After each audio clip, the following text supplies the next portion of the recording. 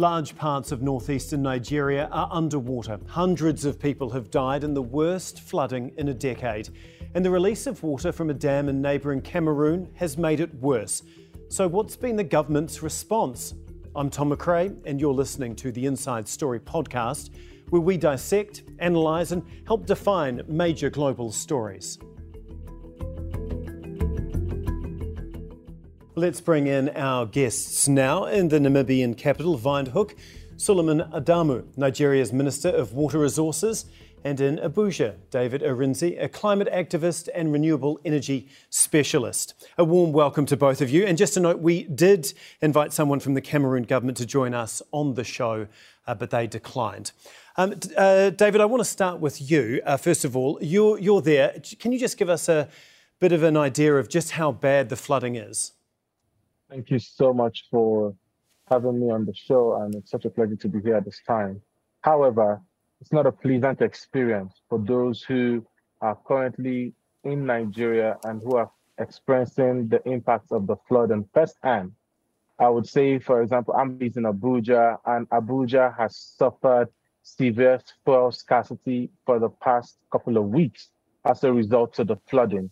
You go back just to some kilometers away from Abuja in Kogi State, you have several trucks of loaded with foodstuff, farm produce, livestock, which are also stuck on the road, and the flooding has impacted significantly the transportation of goods and services and people, from one place to another. You can also talk about the number of lives and properties and houses that have been lost. As at the last report I read from Pulse NG, over hundreds of thousands of people have been displaced, and tens of people have lost their lives as a result of this flooding. And so it's really a terrible situation. It's not one that is exciting to see, and I can tell you that millions of dollars, in forms of services, goods, and business activities have been thrown down the drain as a result of this flooding situation happening across the Middle Belt states, from Kogi State to Benue State to Adamawa to Edo to Delta State, Rivers, Bayelsa, you name it. It is significantly bad and it is not good at all. Yeah, seeing some of the pictures, the devastation is just so widespread, it's hard to believe. Minister, there's more than 500 people are dead. There's over 1 million people displaced. Many that Al Jazeera have spoken to have said that they've simply been forgotten about. So what is the government doing to help them? Well, it's quite a very devastating situation, and my condolences to all the people that have lost their families, or people that have lost their loved ones, and also lost their life, belongings. It's an unprecedented flood, but let me say that almost on an annual basis, we always, around March, April, we have the Nigerian Meteorological Organization comes out to give a forecast of the climate situation, what is expected during the year. And I follow up as Minister of Water Resources with what we call the annual flood outlook, where we bring out all the information about the potential areas that are going to be flooded. Well, the floods have happened. It's difficult to stop flooding, but at least early warning is important. But these rains this year have been so unprecedented, well above the flood situation in 2012. Our gauge, how we gauge it was at the Lokoja confluence of rivers Niger and Benue, where in 2012, about the gauge reading there was about 12.84 meters. But as of the 4th of October this year, it was 13.22 meters, which is like 12.5 inches or 380 millimeters above the 2012 level. So certainly we have a Ministry of Humanitarian Affairs, Disaster Management, which supervise the Nigerian Emergency Management Authority, NEMA, and I'm sure they are doing their best. But it's been so overwhelming the situation is not only in rivers on the basin of the Niger and Benue basin, but it's all over the country. If you take like the northeast, where we have Jigawa and Yobe states, the flow regime there, the watershed is the Jos Plateau, and those rivers drain into the Lake Chad area. They've also suffered a devastating amount of flood. So it's all over the country. Floodplains, old rivers, dead rivers have come alive, and it's quite a challenge. But I'm sure that we'll be doing the best we can between the federal and state governments. Certainly, the issue of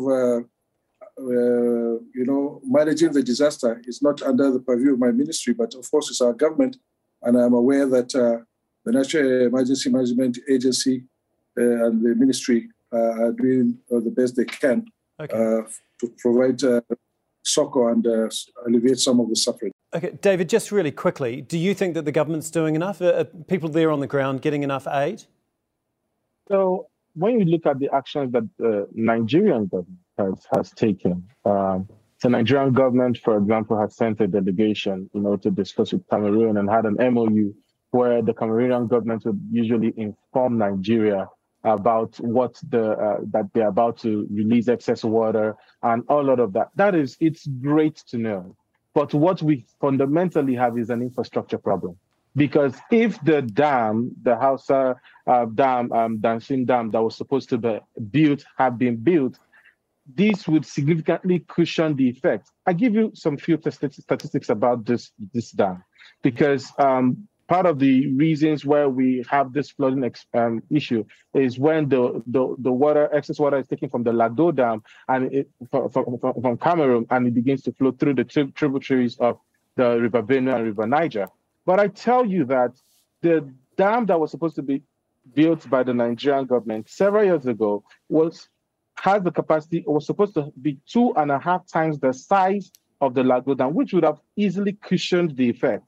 I tell you again that it's not just to cushion the effects of flooding, but this dam also had a number of economic capabilities. One of it was supposed to be able to ensure that it generates nothing less than 300 megawatts of electricity, and by so doing, ensure that provide electricity to provide irrigation services and support for over 150,000 hectares of farmland. When you look at that alone, then you understand that this is not just an infrastructure that needs to set in place just to mitigate flooding or to help manage the issues around flooding or the excess water that comes from Cameroon, but also infrastructure that could improve the lives and livelihoods of those people within this region. And that was the plan. But so it's not a question of whether we get relevant information from the Cameroonian government. NEMA had confirmed that Cameroon had even sent some alerts, but sending red alerts to people who are living and going about their businesses to have to leave those locations is not good enough. Because at the end of the day, when the flooding happens, when the destruction of the impacts of this flooding occur, when they come back to their businesses, they now need to start from scratch. They lose their houses in the process, they lose their businesses in the process, they lose their properties in the process. That is not enough. That's not a solution. Yeah. Red alert is not a solution. We have a major infrastructure problem that needs to be fixed. And if it is not fixed, every year we'll get the notification, yes, this flooding is going to happen.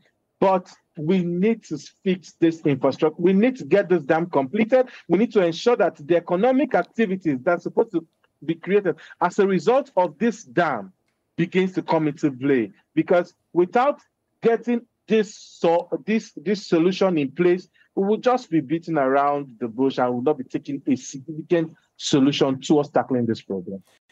I know, having researched for this program, a lot of your countrymen feel exactly the same way, David. Just want to explain to the international audience that might not understand the region that well. In the 80s, Cameroon built a dam themselves, the Lagdo Dam. At the same time, Nigeria was meant to build their own dam further downstream that was approximately 2.5 times the size of the Cameroonian dam, but that would act as a buffer to stop any overflow from the Cameroon dam. But that has to this day never been finished. I'd like to bring in our third guest now from Aberdeen in Scotland, Manu Lekunze, a teaching fellow in politics and international relations at the University of Aberdeen.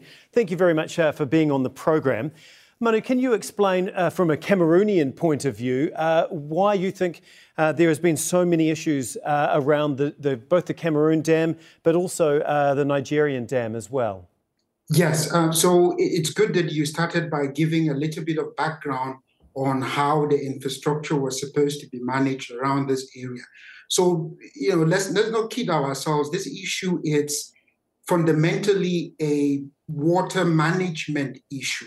I know the minister has talked about the rains being unprecedented. While yes, the rains are heavier this year, but all the rains and the flows of the rivers have been studied for so many years, and all of this is predictable. So you have issues of poor town planning in Nigeria, poor water management in Nigeria, and talking about the case of Cameroon. Cameroon built a dam anticipating Nigeria to respond with a dam that can manage the flow. Cameroon informs Nigeria of its necessity to release some of the water in the dam. Nigeria does nothing, and when the floods come as they have come, Nigeria tried to use Cameroon as the scapegoat. So we have to be clear that this is an issue of poor governance in terms of urban planning, as well as managing what is a Nigerian resource.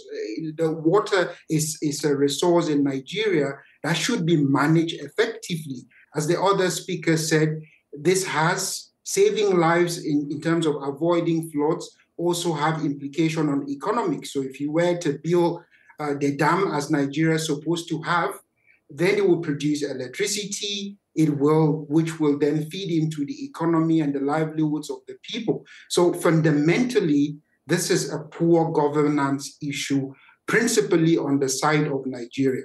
Okay. Minister, you're in charge of water resources for Nigeria. It's been 4 decades. Why hasn't the dam been finished?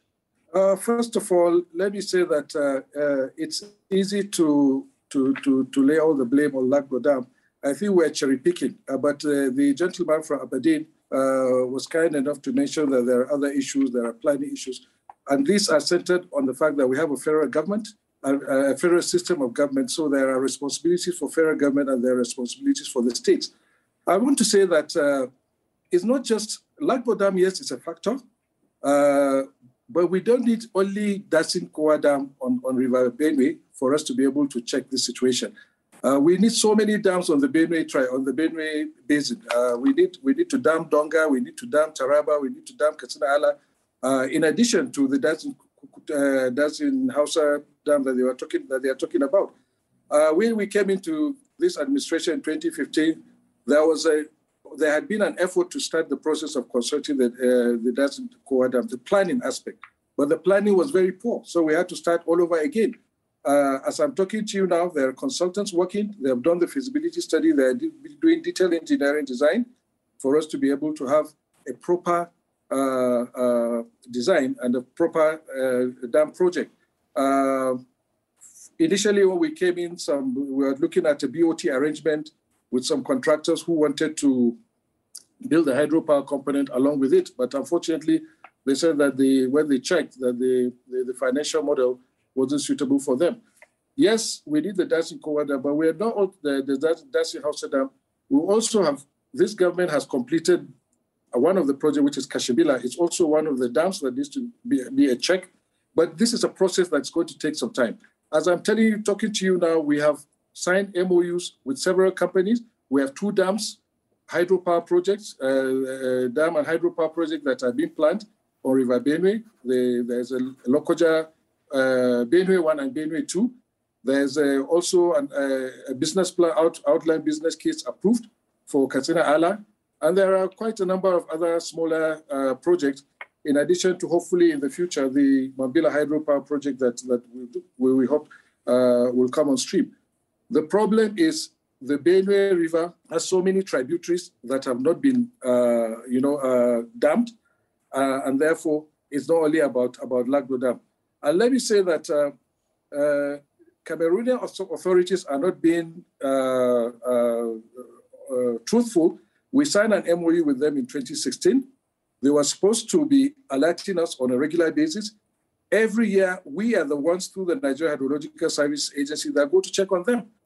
2 years ago or 3 years ago, they released the waters without informing the Nigerian authorities, contrary to the provisions of the Memorandum of Understanding that we signed with them.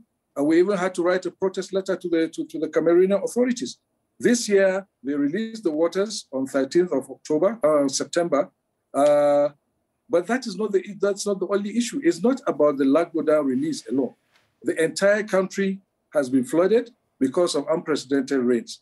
Lagdo Dam is a factor, but it's not a significant factor. And let me say this. We have transboundary waters, yes, the rivers Niger and Benue, but they constitute only 20% of the total freshwater flow into the country. 80% of the rest of the flow is actually generated within the Nigerian territory, from either Mambila Highlands or the Jos Plateau or the highlands in Benin Republic that drain into the southwestern region. Okay, I guess, there's 1 million people standing in water wondering when they'll be able to get back to their homes, if at all. They don't want to play a blame game. They're just looking to the government to actually come up with a solution. So can you give us a timeline on when the dam might be able to be finished? Because we know that the Cameroonians are going to continue to release water. So is there a date? Is there a timeline that you can give these people that have lost everything in these last floods? You cannot. I've said that the dam is important, but it's not the only issue. But a dam of that importance and of that strategic importance needs to be properly designed. Because if by the time you put up a dam where we want to put it, the chances are that the water will inundate even parts of Cameroon. But there is a more detailed engineering study going on, which I commissioned. And I feel that all the necessary studies need to be done so that the dam does not become a problem when it is supposed to be a solution. That is one. Then we have other strategies that we're looking at. River Niger, for instance, flows in starts from the Futajalon Mountains, crosses through 5 countries before coming into Nigeria. A lot of it is in the Sahara Desert. So it comes with a lot of sediments. And we're already planning a detailed master plan study for rivers Niger and Benue, so that we can introduce some river training solutions going forward, and maybe also reclaim some areas and provide better navigational channels within the rivers, as it used to be several decades ago. Okay. And when we do that, we feel that by improving the capacity of the channels of rivers Niger and Benue, we can alleviate some of the problem. But there is no one fixed solution. Water resources management is tough, and it takes years to achieve. Even when you start a program, you can take decades before you're able to conclude it. Okay. Manu, we're going to go to you now, just before we finish up this program. What do you make of the minister there, I guess alluding to the fact that the communication from the Cameroonian side hasn't been what it should be?